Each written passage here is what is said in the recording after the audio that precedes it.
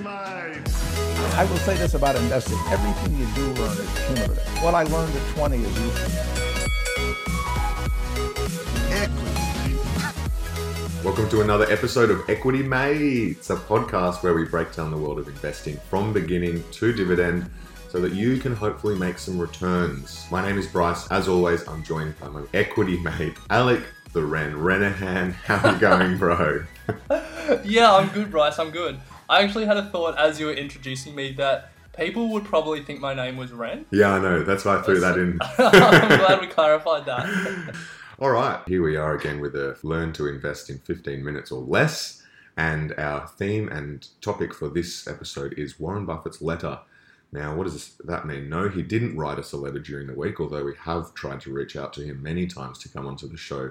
And unfortunately, we've never heard back. But we're going to be discussing Warren Buffett's letter. And for those of you who are unaware, it's one of the most highly awaited releases from a fund manager every year, and he releases a letter to his shareholders and pretty much explains in good detail and in very descriptive language his decisions for the year and his view on the market. And Renners stays up till midnight every year to wait for the release of this, personally from Warren. It's my Christmas, yeah. Yeah, and he's one of the first in the world to read it and analyze it.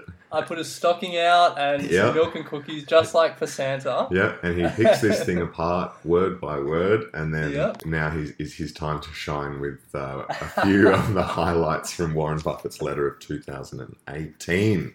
So I have two major takeaways, and I'm not sure what you have planned, Ren, but let's get stuck in. Yeah, before we start, if you're Googling it, it's actually his 2017 letter, although it was released in 2018. The second thing is, so these letters it's not just Warren who writes them. Obviously, he's the most famous for them. But if you're interested in investing, if you're interested in certain companies, it's a great resource to look out for. So Jeff Bezos's letter, the head of Amazon, his letters have become quite famous. Most fund managers will write a letter. Some won't be made public, but if you're a shareholder, you can get them. Otherwise, just Google them and see if they are public, because they're really interesting, getting different people's thoughts on the markets or thoughts on business or thoughts on whatever. And given Warren Buffett is the greatest capital allocator of all time, he's definitely someone we want to read. Yes, and get on the show. So Warren, if you're listening, reach out. All right, so why don't you kick us off? What was your number one takeaway from Warren's 2017 letter? That he got a $29 billion kicker from the US tax cuts. Yeah, that's nice, isn't it? How good's that? So for those that are unaware, Trump recently decided to drop the corporate tax rate in the United States of America down to 15%, I think it was. Is that right, Ren? Nah, not 15%. He wanted 20%, and I think they landed at like 21 or something. 21, right. Yeah. And obviously, his reasoning for doing so is that companies are going to be paying less tax, and then hopefully they reinvest that back into the business or pay more wages or whatever it is. So Buffett had $65 billion revenue generated from his Berkshire Hathaway company last year, but 65 billion profit. Yes, but 29 billion of that was from this US tax cut. So essentially, what he's saying is that reduction in tax rate resulted in him paying $29 billion less tax than he would have. So that's a nice little kicker, and one that I'm sure he will be reinvesting back into the business, because that's very much his philosophy. So that's what I'll kick off with, Ren. What are your thoughts on that one? Yeah. Well, building off that, it's interesting to note that without that $29 billion tax cut benefit, it would have been it's been a pretty quiet year for Warren and Berkshire Hathaway. And it's just interesting that it seems that when markets are really hot, people come out and start, questioning Warren. Like it happened in the 80s when everyone was making heaps of money and he was sticking to value investing. It happened in the lead up to 2000 when everyone was making heaps of money from the tech boom. People started questioning Warren Buffett. And it seems that after a quiet year, people were, not surprised, but he didn't have a great year in terms of the numbers, and people are starting to whisper. But I think that might be just saying where we are in the cycle, and I don't think Warren is seeing a lot of value out there. And the reason that we can see that he's not seeing a lot of value out there is that he has $116 billion in cash and short-term US bonds, and that is just waiting for an opportunity to buy something. How good. He's actually looking to make some massive purchase, isn't he? Yeah, but the thing is, like, people question whether he's the best investor of all time. No one, I think, can question that he's the most disciplined investor. Oh, 100%. His discipline to just wait and wait and wait until there's a good company that will compound every year and that is valued at a good price is pretty unbelievable. So this time last year, he had $86.4 billion in cash and treasuries waiting to be deployed, which would be burning a hole in your pocket if you had that much money. But rather than buying something, he waited and he added in another $30 billion to that pile. Yeah. And everyone expects him to make a big splash. You know, with $116 billion, he could buy a massive company. Yeah. It's ridiculous. But he's disciplined. He made a couple of massive purchases in Apple, and Apple is now his second largest holding. But what's also interesting with your discipline comment there, Ren, so he made one purchase. I can't honestly remember the time, but it was some point during last year, and absolutely nailed the timing of that purchase. And after making that purchase, Apple's stocks just went on an absolute run, and he made almost $1 billion profit on what he bought. And then we had the 10% correction, and the price obviously fell to a point where he was happy to buy in again. And so obviously off the back of that discipline thing, he obviously waited for a price, an entry point that he was happy with, and he's bought in more. So it's interesting because I'm pretty sure at one stage he said he was never going to buy Apple. So classic. Well, his thing is that he never buys tech stocks because he doesn't understand tech. But obviously he's getting a bit better, more of an understanding. Well, I think it's pretty fair to say that Apple is not so much a tech stock anymore. You'd almost call it consumer discretionary. Yeah. I mean, phones, maybe even consumer staples, but it's just like, you know, it is a brand, it is a consumer product. All of their financials are then open to be analyzed as just a company that sells, you know, a good or a service rather than a tech company where you have to understand and value the technology to understand the value of the company. So I think that's why a lot of people suspect he is investing in Apple.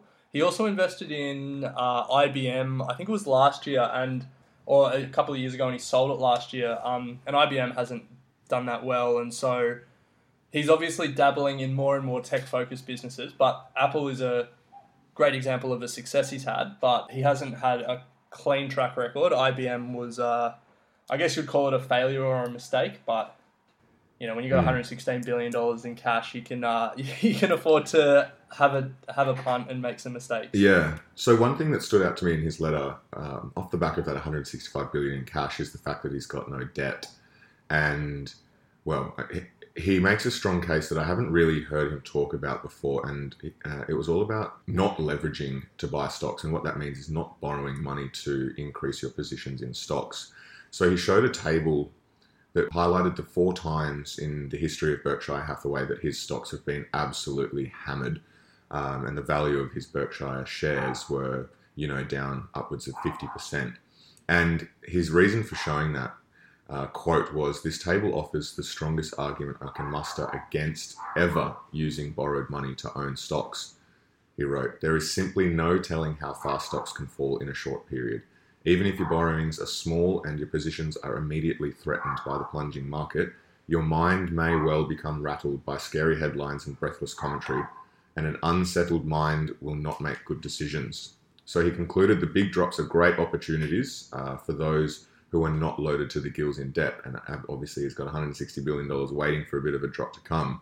But I love this quote that he ended with, this sort of commentary in his letter, and it's a passage by a guy called Rudyard Kipling, some 19th century poem, but this is a clear example of how Buffett obviously thinks. He said, "If you keep your head when all about you are losing theirs, if you can wait and not be tired by waiting, if you can think and not make thoughts your aim, if you can trust yourself when all men doubt you, yours is the earth and everything that's in it." So he's obviously just sitting there calmly waiting, and he's just going to blow this $160 billion when the time is right. That was a beautiful poetry reading, mate. You got a second career in you.